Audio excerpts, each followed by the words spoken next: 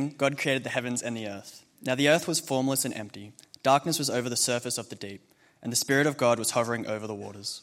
And God said, "Let there be light," and there was light. God saw that the light was good, and he separated the light from the darkness.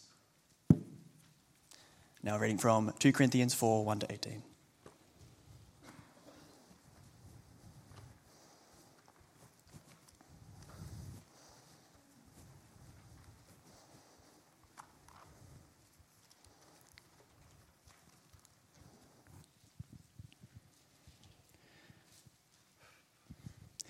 Therefore, since through God's mercy we have this ministry, we do not lose heart. Rather, we have renounced secret and shameful ways. We do not use deception, nor do we distort the word of God.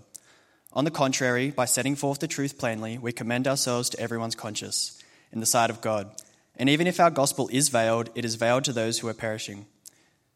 The God of this age has blinded the minds of unbelievers so that they cannot see the light of the gospel that displays the glory of Christ, who is the image of God. For what we preach is not ourselves, but Jesus Christ as Lord, and ourselves as your servants for Jesus' sake. For God who said, "Let light shine out of darkness," made his light shine in our hearts, to give us the light of the knowledge of God's glory displayed in the face of Christ. But we have this treasure in jars of clay, to show that this all-surpassing power is from God and not from us. We are hard-pressed on every side, but not crushed, perplexed, but not in despair, persecuted, but not abandoned, struck down, but not destroyed. We always carry around in our body the death of Jesus, so the life of Jesus may be revealed in our body. For we who are alive are always being given over to death for Jesus' sake, so that his life may also be revealed in our mortal body. So then death is at work in us, but life is at work in you. It is written, "I believed, therefore I have spoken." Since we have that same spirit of faith, we also believe and therefore speak. Because we know that the one who raised the Lord Jesus Christ from the dead will also raise us with Jesus and present us with you to himself. For this is for your benefit, so that the grace that is reaching more and more people may cause thanksgiving to overflow to the glory of God. Therefore, we do not lose heart. Though outwardly we are wasting away, yet inwardly we are being renewed day by day. For our light and momentary troubles are achieving for us an eternal glory that far outweighs them all. So we fix our eyes not on what is seen, but on what is unseen, since what is seen is temporary and what is unseen is eternal.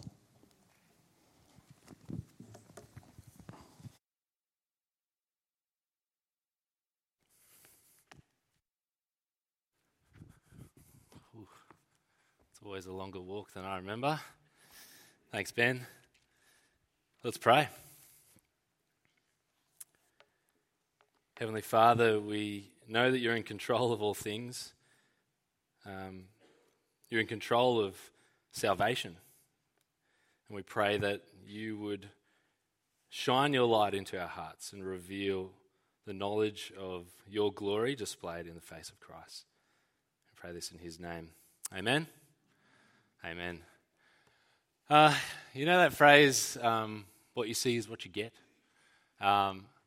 It's so untrue when it comes to the reality of things, especially in God's world.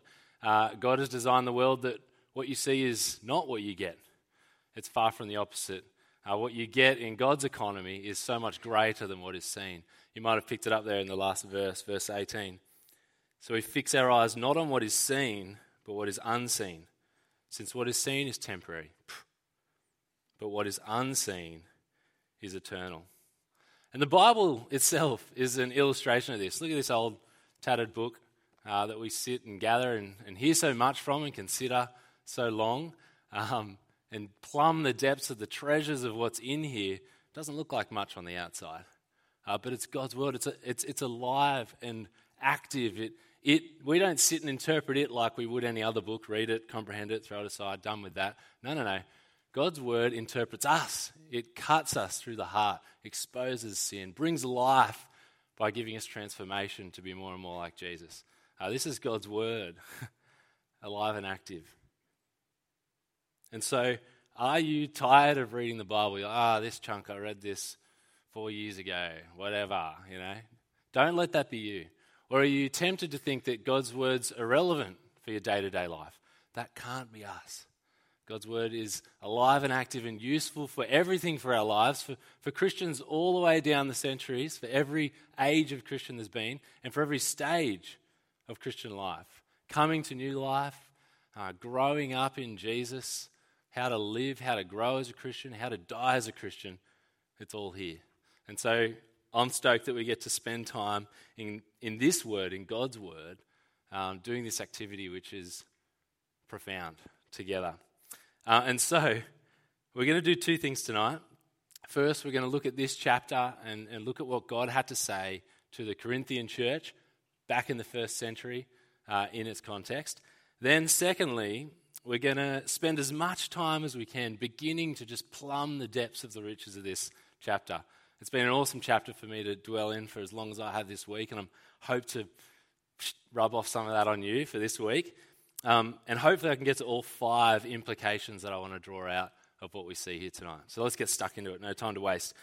First, what's going on?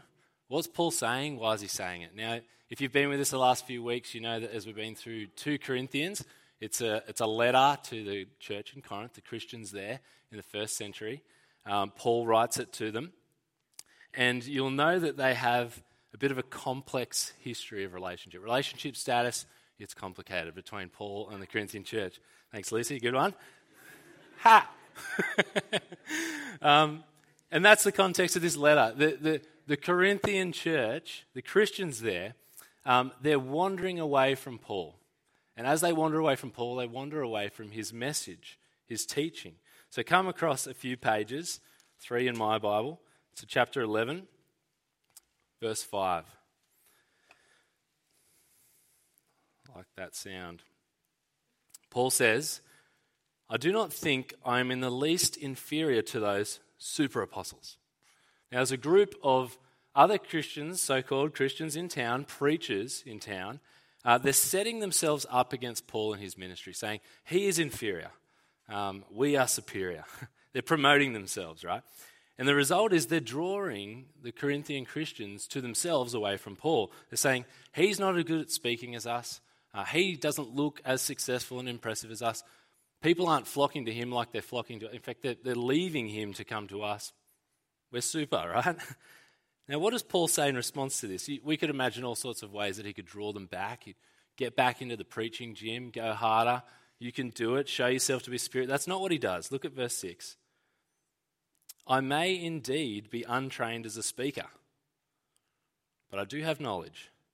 We have made this perfectly clear to you in every way. That's a very ordinary response, isn't it? Surprising that he said, you know what, Corinthians? You're right. You're totally right. I'm unimpressive. But I have knowledge, and I've made that clear to you. And by implication, I take it that these so-called super apostles speak without knowledge and speak in a way that confuses it and makes it hard to understand. Right knowledge, truth, is what really matters. It's what Paul really, really cares about. Not the impressiveness of the messenger, but the truth and the clarity of the message. Now come back to chapter 4, verse 5. For what we preach is not ourselves. Paul does not preach himself. Unlike the so-called super apostles that would have to preach themselves over and against Paul. But, back to the verse, Jesus Christ as Lord. We do preach Jesus Christ as Lord. And here's how we do it, says Paul, verse 2. We renounce secret and shameful ways. We don't use deception, nor do we distort the word of God. On the contrary, by setting forth the truth plainly, we commend ourselves to everyone's conscience in the sight of God. Paul's defense of himself in the face of opposition is to say, we have knowledge, we've made it clear. We set forth the truth plainly. Paul, he looks like a plain minister. He's got a plain truth to tell. And that's what it looks like on the outside. But in reality, the unseen truth is that plain truth is the power of God to save. The power of God to save. So come to verse 4. We're going to begin to see Paul unpack it here in verse 4. Have a look. The God of this age Now by that he means Satan, little g God of this age, this realm, this time, Satan. You can see it in other places in the Bible. Has blinded the minds of unbelievers. Why? So that they cannot see the light of the gospel that displays the glory of Christ, who is the image of God. The unseen reality for all of humanity, for all of us at one point, is that Satan had blinded our minds, filled our thoughts with lies, filled our eyes with darkness, so that we can't even perceive the reality that Jesus is Lord. Jesus is our Lord. That his lordship extends over this whole world, over every single human being. Yourself, myself included. What Paul preaches is that reality. Jesus Christ is Lord. It is our ultimate reality. Whether you believe it or not, whether you feel it or not, it's reality. Right now, Jesus is alive and well in heaven, reigning over his world, reigning over us, reigning over you. He's your Lord, whether you like it or not. And if you can't see that, if you can't know that, it's because Satan has blinded you from this truth. That's an astonishing truth, isn't it? Satan has blinded you from that truth. And if we go on living our lives ignorant and blind to this ultimate reality, then we're fools and we're destined for destruction. The movie The Matrix, it might be too outdated for most. I always get surprised when I hear when it was made. Can't even remember now. But there's a newish one, isn't there, that's coming out or came out? I don't watch movies anymore. But The Matrix presents this scary possibility that our perception of reality, everything we think is true, is actually controlled by machines. They immerse our consciousness in digital lies to placate us, to distract us from the reality that we're sitting in pods of goo with all sorts of tubes coming out of us, and we're being used as human batteries for machines until we're dead like a battery and thrown away like a battery. Or perhaps you might know Ready Player One a bit better. I watched this more recently. How devastating would it be if we lived our whole lives completely caught up in the lie of that digital interface, that virtual reality that covers our perception of things, and failed to see that we're actually enslaved to a depressing and decaying reality of life and world. We'd have a hopeless existence, enslaved to the rich and powerful and left for dead. Our spiritual reality is that Satan is in that same business. His goal is to immerse us in a web of lies to the reality of the world that we live in, to placate us, to distract us from the ultimate reality that Jesus is Lord. And if he can distract us long enough, just long enough until our bodies die, he wins. We will be destroyed by the justice of God in judgment. Friends, if we live our lives convinced by Satan that Jesus is irrelevant for our lives, then we've been blinded. And we'll one day die. And that fog will be lifted, and we'll be looking at Jesus in his face in the day of judgment, and there will be a harsh and shocking reality that comes upon us when we realize the size of the offense that we've done towards the person who loved us, who made us, who gave himself for us. And it will be too late. That's the fate of everyone who, verse 4, fails to see the light of the gospel that displays the glory of Christ, who is the image of God. Now, if you're here tonight and you aren't convinced of that reality, you aren't living with Jesus as your Lord, speak to God now. Pray quietly in your own mind. Speak to him that he would help you see it. Because it's God's work to show that, to open your mind, to shine his light into your heart. It's God's work to save, not mine. No one can convince you of this reality except God. Have a look at verse 6. For God, who said, "Let shine out of darkness," made his light shine into our hearts to give us the light of the knowledge of God's glory displayed in the face of Christ. Your Creator, the one who brought the world into existence with a word, the one who gave life to everyone and everything with a word, including you, he's the only one that can shine light into your heart and unblind you. So get praying and pray that you would hear this: Jesus is Lord. plain and simple. You owe your entire life to him. You cannot go on ignoring him. You don't want to go on ignoring him and living in the lies that Satan tells, that he spins. You want to ask God to open your eyes to his lordship. It is the best way you can live in line with reality. It's pure wisdom. Verse 7, Paul sums up the nature of his plain and ordinary ministry with an illustration. It goes like this. But we have this treasure in jars of clay. Paul compares himself, his ministry, to a jar of clay. Not a jar filled with clay, quite the opposite. A jar made of clay. An ordinary, unimpressive jar of the day. Like if I said a plastic takeaway container. Right? That kind of thing. And what he means by this, the clay jar, I'm too used to glass this day and age. What he means by that is that he looks weak and ordinary. He says it in the next few verses. Verse 8, we're hard pressed on every side, but not crushed. We're perplexed, but not in despair. We're persecuted, but not abandoned. Struck down, but not destroyed. Doesn't look great. He's just making it through. And all this is the case for what you see on the outside of Paul and his ministry. But on the inside, he carries great treasure. Why be like this, Paul? Why is your life like this? Why so weak on the outside? Back to verse 7.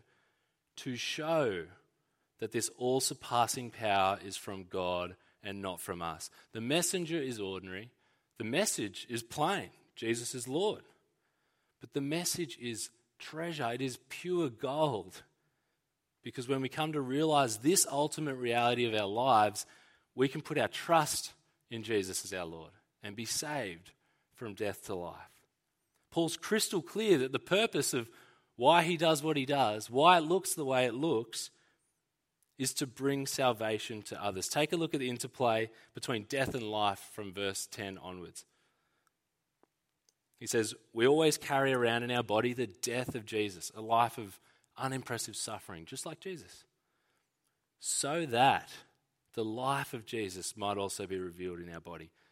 Verse 11, for we who are alive are always being given over to death for Jesus' sake, so that his life might also be revealed in our mortal body. Here's a summary, verse 12.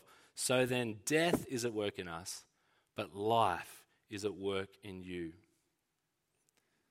Skim down to verse 16. Therefore we do not lose heart, though outwardly we are wasting away, yet inwardly we are being renewed day by day. For our light and momentary troubles, Paul's troubles don't seem light and momentarily, right? But they are light and momentary, he says. They're achieving for us, an eternal glory that far outweighs them all. So we fix our eyes not on what is seen, but what is unseen. Since what is seen is temporary, but what is unseen is eternal. What better reason for not losing heart than knowing that your suffering, his suffering, is achieving an eternal glory. What is seen is temporary, comes and goes. What is unseen is eternal, an eternal glory. It has substance. Are you beginning to see why Paul says what he says and why he is the way he is, why his ministry is the way it is? You see, the Corinthians, they value superficial externals. They can't get past what they see with their eyes. A plain, ordinary message. A lack of followers flocking to Paul. In fact, running away from Paul. They see a suffering, unimpressive messenger. That's what they see. But God values the exact opposite, the unseen. The unseen reality is that Paul carries the very word and message of God, the treasure of the gospel. God is the one who draws people to this message, not Paul. And Paul's suffering is by design, so that people would see the power of God, not Paul's. Now, all this is crucially important for them to understand, because without Paul's plain message, the gospel of the glory of God, they'll be left blinded by Satan and left for destruction. Have you got all that? It's a lot, right? The Corinthians are wandering away from Paul because he looks weak, and he goes, you've got it completely back to front, upside down. Because I look weak, you should be flocking to me, because it should just show without shadow of a doubt that this is God's glory and his mission, his work to save. So, let's pull out as many implications from this as we can tonight. The first one is that what we've seen tonight is why good and godly ministry is evangelical in character. Okay? The gathering of God's people here at EV Church is called EV Church. The gathering here is called EV Night. The EV stands for evangelical. We are an evangelical church. And that word, the basis of that word is proclamation of the good news. It's the evangel is the good news. The word angel in evangel is messenger. This is a messenger of good news, the proclamation of good news. That is what we are. The passage in front of us, Paul's ministry, is exactly what we together want to be. We want to set forth the truth of the gospel plainly, verse 2. We want to preach Jesus as Lord, verse 5, and not ourselves. And that's why we do church the way we do. Firstly, our ministry is characterized by speaking. We believe, therefore we speak, verse 13. We speak. Where else do you voluntarily go one night in a week to sit down, 40 minutes, listen to some dude talk from the Bible? It's crazy, right? It looks so dumb. You guys are silly from an external perspective. It's just sad. But the message we preach, that you listen to, that you study through the week, is the power of God for salvation. Secondly, we as a whole church together, we work hard to speak about the plain truth of the gospel. We don't change the message to make it more attractive. We don't make it contemporary with contemporary values. We don't dress it up to make it look more spiritual and impressive and exciting. We don't leave out details of the reality of the harshness of the Christian life. We don't try to manipulate feelings with atmospheric music and glitter falling from the ceiling. This isn't what we're about. It's plain, simple, ordinary ministry. Anyone could do it. Anyone. And so Paul's appeal to the Corinthians is identical to my appeal to you tonight. Value what God values. Don't be like the Corinthians who fall for the superficial, the external, the fleeting. That mustn't be us. Don't leave church here because we don't have enough lights rigged on these things. Right? That's a thing. Don't leave church here because the band isn't what you want it to be. Sorry, band. Don't leave church here because you feel old compared to others. All those things are external and fleeting.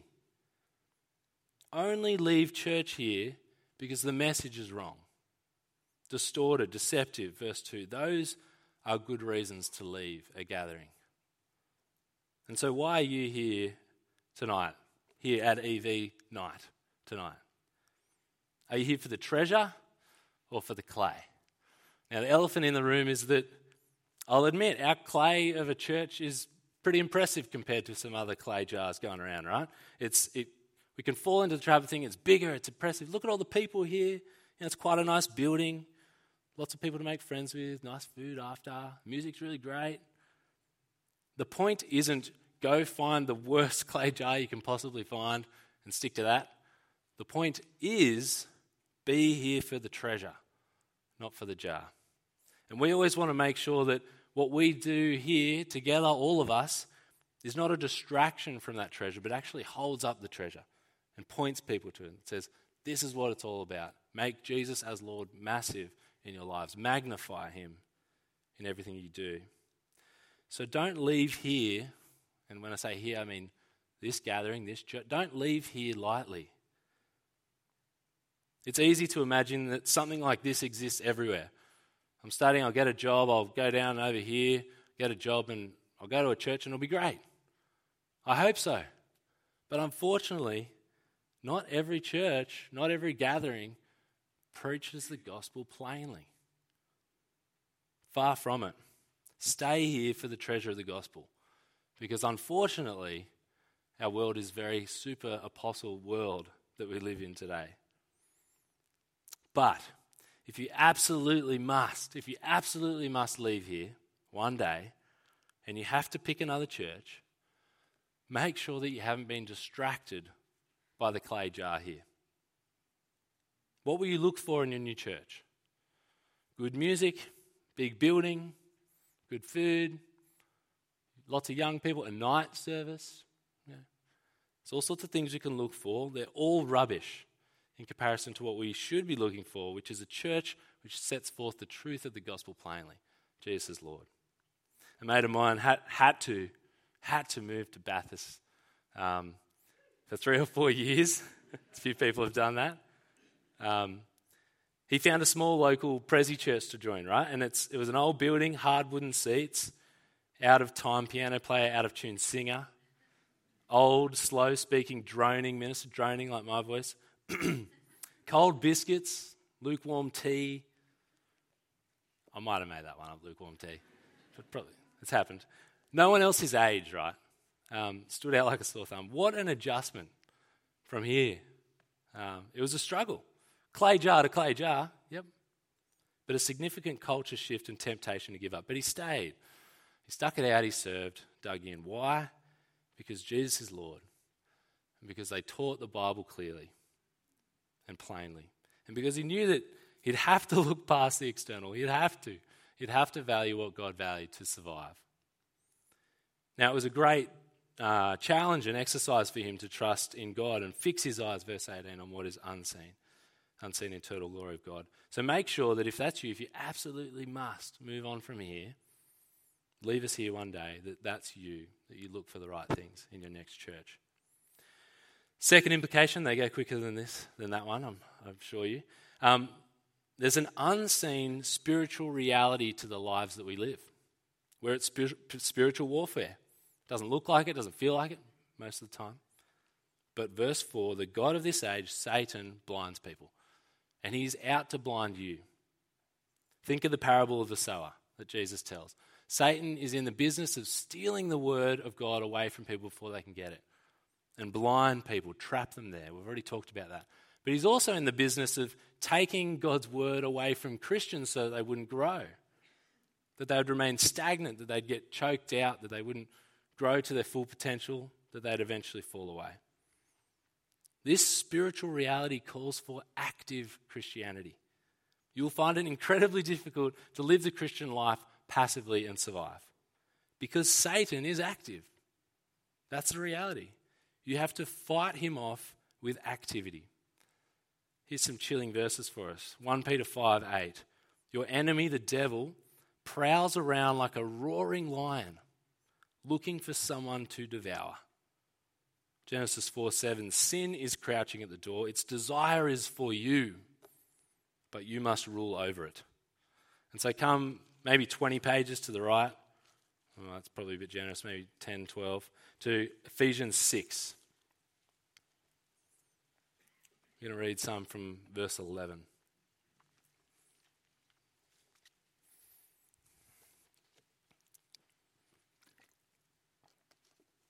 Verse 11. Put on the full armour of God so that you can take your stand against the devil's schemes. For our struggle is not against flesh and blood, but against the rulers, against the authorities, against the powers of this dark world, and against the spiritual forces of evil in the heavenly realms. What an unseen reality. Verse 13, therefore, put on the full armour of God, so that when the day of evil comes, you may be able to stand your ground. And after you've done everything, to stand. Stand firm then, with the belt of truth buckled around your waist. Skim down to verse 17. Take the helmet of salvation and the sword of the Spirit, which is the word of God. Get busy in the word of God. Know the truth. Don't let the devil get a foothold over you. This is active Christianity. Daily reading notes, we do them as a church for this very purpose. It's not too late to get started. I'm a perfectionist. I'm like, I'll wait for next term. No, just get into it. Get them on the email. Do whatever you got to do to get into God's word. Third implication, you can flick back now. Christians are to be slaves of one another. We have quite the reaction to this word as a modern day society. And it's worth just quickly saying we have that reaction because Christians fought so hard against slavery, against slave trade, a very evil and particular part of slavery. But the word slavery is bigger than that in the Bible. And the Bible says we're slaves. And we have a reaction to that. So much so that our Bible translators take it out. I don't want to have you react to that. Take it out. Look at verse 5. For what we preach is not ourselves, but Jesus Christ as Lord, and ourselves as your servants for Jesus' sake. The word servants. The word in the original language says slaves. Just like English, servants, slaves is two words. Same for ancient Greek, where this is translated from, servants and slaves. Verse 1, Paul says he's been given his servanthood from God. Verse 5, Paul says he's a slave. Now, we don't have time to explore all the profound implications of being slaves as Christians, slaves to God. Jesus is our Lord after all. But notice who Paul says he's a slave to. Look at verse 5. Who is it? He says you.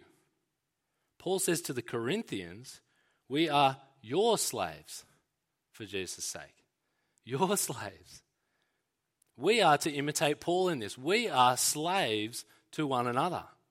That's the reality of our existence. That's how our Lord Jesus Christ would have us live. When the world says, pursue freedom at all costs, you're free from everything, get away from everything that pulls you down, you don't know anything to anyone, the Bible says, God says, the truth of the reality is quite the opposite. You are slaves to one another. You're not free to do whatever's best for you. Your freedom only extends to the point that you're free to do what's best for others. This is profound. We need to transform the way we think about ourselves in relation to others. We need to flip it on its head compared to the way our world thinks. So who have you come here for tonight? Yourself? Turn that upside down. We're here for one another. Who do you live your life for? Yourself? What do you use your talents for? To promote yourself at work, to increase the fatness of your CV? What do you use your money for? Enjoying the finer things in life? What do you use your time for? More and more pleasure-filled leisure? It mustn't be us. Chapter 3, verse 18, the verse before what was read. The Christian life is about being transformed more and more into Jesus. His life ought to be our life. And his life, get this, was one of slavery. What? Jesus, God, how can you say he's a slave? Philippians 2, in your relationships with one another, have the same mindset as Christ Jesus, who being in very nature God, did not consider equality with God something to be used for his own advantage. Rather, he made himself nothing by taking the very nature of a servant. Guess what word's behind that one? Slave. Slave. Christ gave up his freedoms in heaven to become a slave for our benefit by dying the death which was for us. Paul practices what he preaches. He has the same mindset as Christ. He gives up his freedom, becomes a slave for the benefit of the Corinthians, taking on the same suffering that Jesus Christ took on for their benefit to the glory of God. Verse 15. And we too are called to imitate Paul as he imitates Christ in this way, by making ourselves slaves to one another, a life of suffering for the sake of others. Now, if you've not got this same attitude, we need to transform our understandings. We need to turn our understandings upside down. Get serving. Speak to someone around here, myself included. How can I get involved in serving at this church? How can I use my talents for others to the glory of God? How can I use my money for others to the glory of God? How can I use my time for others to the glory of God? How can I use what I'm passionate about for others to the glory of God? Imagine what this place would be like if all of us had the same mindset as Christ and as Paul in this place. We'd never want to leave. Sorry, pack up team. Sorry, lock up team. Sorry, not sorry. Fourth implication, life is all about the glory of God. What do you want to have achieved with your life? What would be an awesome result at the end of your life and go, yes, that was a life well lived? A good job, good friends, healthy family, good traveling experiences, comfy retirement, and a pain-free death. That's it for most people, right? How about, verse 15, look at it, the second half of it. How about causing thanksgiving to overflow to the glory of God? Wouldn't that be a life worth living? Being involved in whatever way we can to bring glory to to the God of the universe. If you pause and think about that for a moment, it's mind-boggling. Imagine that my finite, infinite life, done, 1 minute here, gone the next. Imagine if that contributed to the glory of God, the everlasting God. That would be worth it. So how is God glorified? Verse 15 says, by the grace of God reaching more and more people, more and more, more and more. By the gospel being proclaimed. This is the ultimate reason, the ultimate end why Paul does what he does, why he suffers the way he does, why he does ministry the way he does it. He endures. He enslaves himself to others. And wouldn't you too, if you just knew that there's the slightest possibility that your life could be increasing the glory to God through thanksgiving, through salvation? There's no better work to give yourself than proclaiming the gospel and seeing people come to be saved and be thankful to God as a result. Paul describes it well in verse 17. Our light and momentary troubles, he says, are achieving for us an eternal glory that far outweighs them all.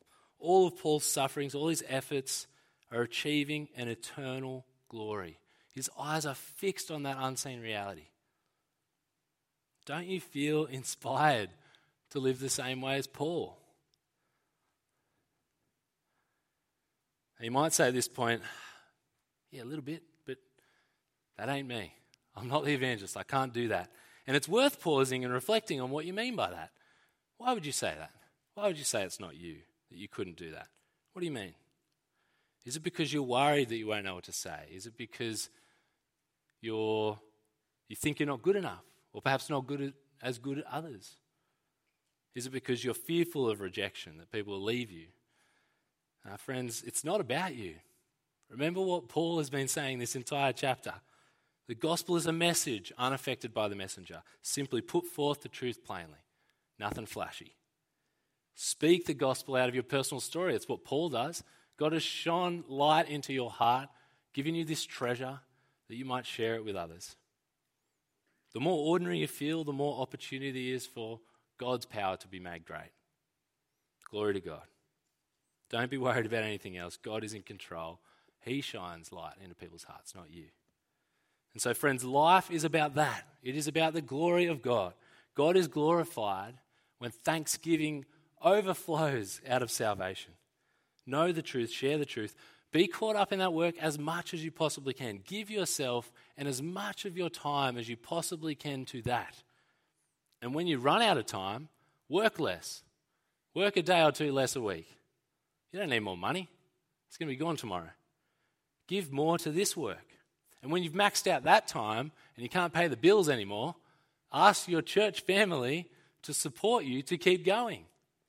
It's called full-time ministry. A bunch of people do it, but nowhere near enough. If you stop teaching kids as a school teacher, kids will still be taught. There's a lot of people that care about that. So do we.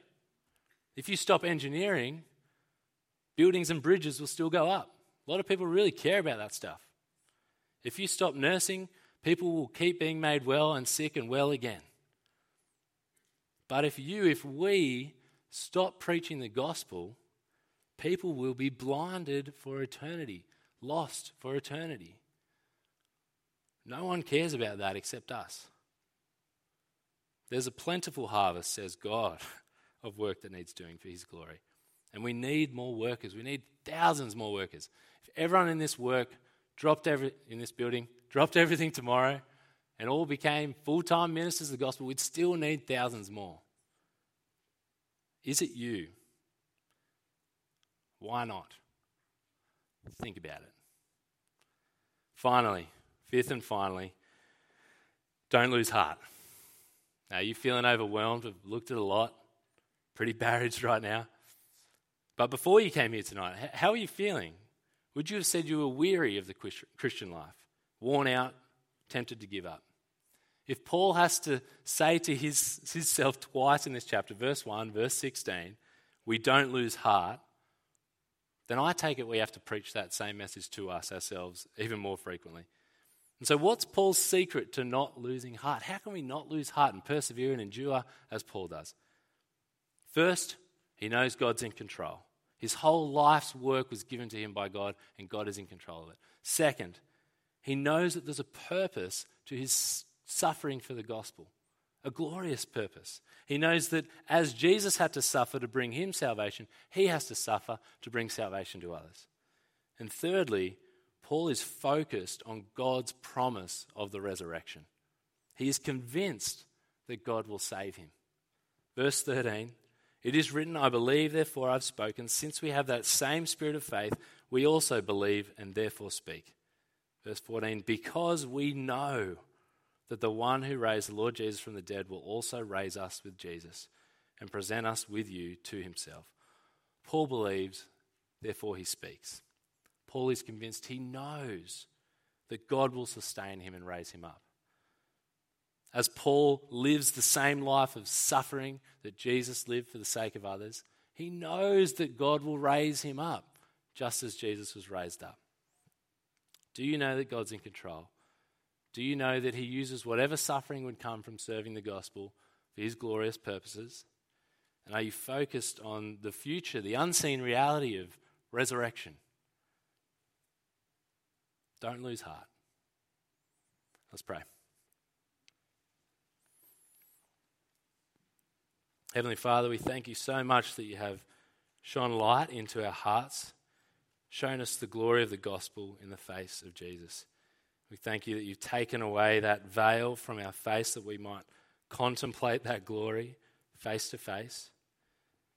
And Father, we pray that you would transform us more and more to be more like Jesus. Please, by your Spirit, give us strength to persevere and to trust in the promises of your resurrection and to live this life not caught up on the fleeting, superficial scene, but to fix our eyes on the unseen. We pray all this in your Son's name. Amen? Amen.